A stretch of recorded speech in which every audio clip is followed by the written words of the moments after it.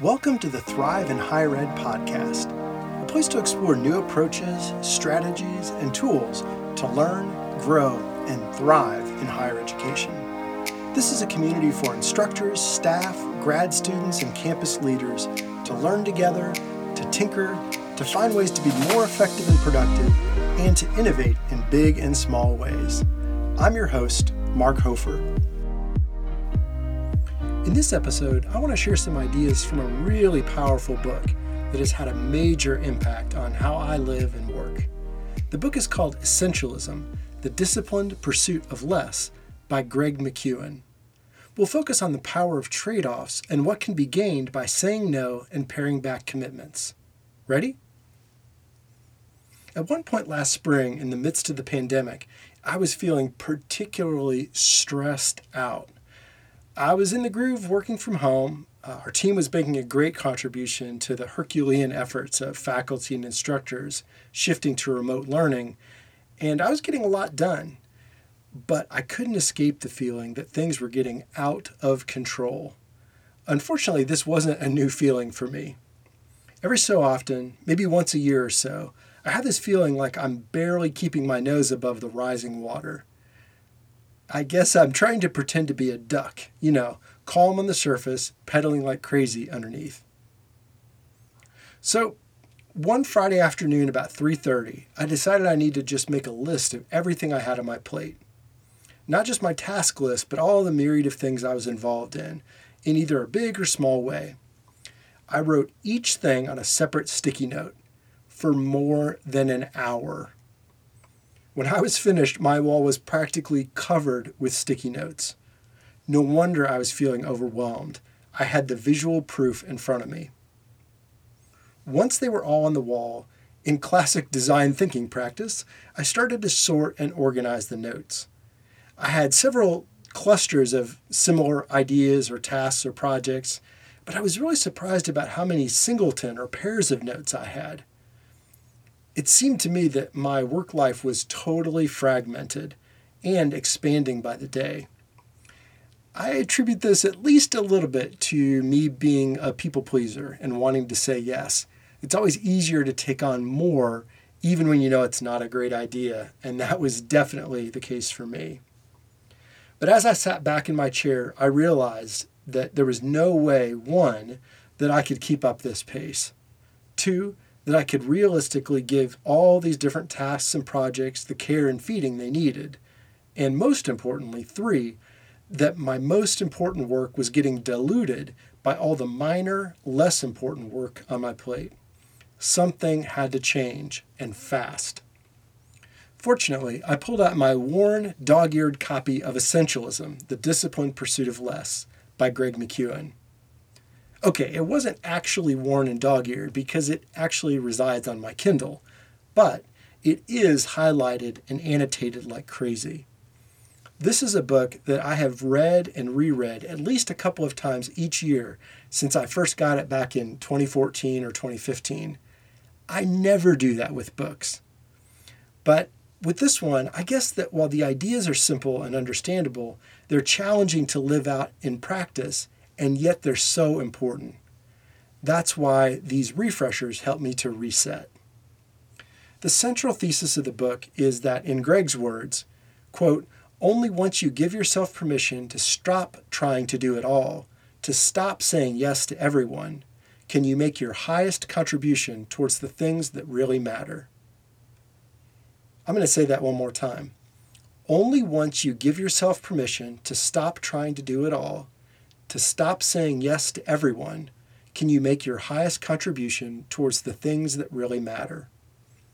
He argues that we can make a millimeter of progress in a million different directions, or we can choose to focus in and generate momentum on a few key things, those things that are truly essential to us in order to make our highest contribution. It was clear to me that when I looked at all the sticky notes on my wall that day, that I had drifted pretty far away from the core tenets of essentialism. I had to scale back, delegate, or just let things go that weren't essential. I went one cluster at a time and asked myself whether these notes represented even an important contribution, that I was making, much less an essential or my highest contribution. I was totally amazed and honestly a little depressed to see how many activities, projects, and tasks I was committed to that really didn't serve me or anyone else all that well. Some of the stuff that was stressing me out and weighing me down was literally totally inconsequential. I separated probably almost 2/3 of the notes off to the side that fell into this category. Later, I'd go through these and figure out which I could unilaterally just say no to, and those that I needed to at least inform someone that I was dropping. I have to say, that was a really liberating feeling, seeing all of that mental clutter that I could let go of. But then the hard part began. The remaining notes on the wall signified a little higher contribution and level of importance. As I reviewed these notes, I sorted them into two broad categories: the work that I was uniquely able to do, and those that others might be able to do just as well, if not better than me. For all those in the second category, I realized that I could delegate these to others. In many cases, they were the kinds of projects and tasks that my colleagues really enjoyed doing. So in this delegation, I was actually providing them with opportunities to contribute. For the remaining notes that represented work that I was uniquely positioned to do, I had to make some hard choices. Sure, these were all in my wheelhouse and were all relatively important. By taking a step back, though, I realized that I couldn't even fully commit to even this subset of opportunities. To make my highest contribution, I had to trade even some of these important tasks and projects to devote more time and focus to the most essential. Some I deferred. That's a powerful feeling, to just say, I know these are important, but I'm going to put these off to the side. I'll get to them later. Some of the remaining projects I was able to delegate, and some I just abandoned. This last phase took me probably longer and created more angst than all of the rest of the steps combined. But this was the step that made all the difference. This deferring, delegating, and eliminating of projects and responsibilities was painful. Literally, it was painful. I know that I disappointed some people, including myself, by having to drop some things. What this represented, though, was a series of trade-offs. Time, effort, and focus are finite resources. And while trade-offs feel like you're losing things, in reality, they help to create space for better opportunities and contributions. In this way, trade-offs are powerful and generative. They are the catalysts for bigger and more important opportunities for you to really make a difference. So now we come to Act 3. If you listened to the show before, you know that this is where I throw down the gauntlet. If you're feeling stressed, stretched, or overwhelmed, collect some pads of sticky notes and follow my process. Lots of sticky notes. Write down every single project, task, or commitment that's on your plate right now on a separate note and stick them to the wall. If you're like me, you'll need a room with a lot of wall space. Then, cluster similar notes together. One by one, review each cluster and separate those that don't represent either an important or essential contribution. Delegate or jettison as many of those as possible. Then, with your remaining notes, separate out those that others could do as well or even better than you. This is your delegation list.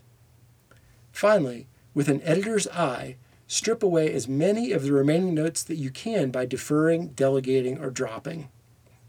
At the end of this, you'll have made many trade-offs that should permit you the time, energy, and focus to make your highest contribution. You, my friend, are on your way to being an essentialist. Obviously, I've only shared the tip of the iceberg of wisdom that Greg McKeown shares in the book Essentialism. I strongly recommend you buy the book. You'll find links to buy different versions of the book on the podcast website, markhofer.com/podcast. You can also visit Greg's page directly at gregmckeown.com. That's GregMckeown.com. Seriously, buy it. You won't regret it. Except for the fact that you'll find yourself buying copies for your friends and family. That can get a little expensive. In recording this and thinking about the importance of trade-offs, I'm realizing that I'm at another one of those crossroads. Even though we just started with a new semester, I'm having flashbacks to that time in the spring with the sticky notes. I think it might be time for me to take another run at it. I'll be there in solidarity with you as we each pull out our stickies and try to focus on what's most essential for us. Tweet me at Mark Hofer with any insight or inspiration you have. Thanks for listening. If you enjoyed the show and got something from it, please consider subscribing wherever you get your podcasts, and maybe more importantly, share with someone else who might enjoy it. Also, it would be great if you could leave a review. For more on the podcast, check out the podcast website at markhofer.com/podcast. There you'll find the show notes, including links to buy your copy of Essentialism. Next week's show will be a little bit different. I'll be joined by my longtime friend, collaborator, maybe co-conspirator, David Slykeis, to talk with him a little bit about how he identifies, explores, decides on, and then leans into new opportunities in higher ed. I think you're really going to enjoy the conversation, and you'll especially enjoy hearing from David and his insights. Until then, make it a great week.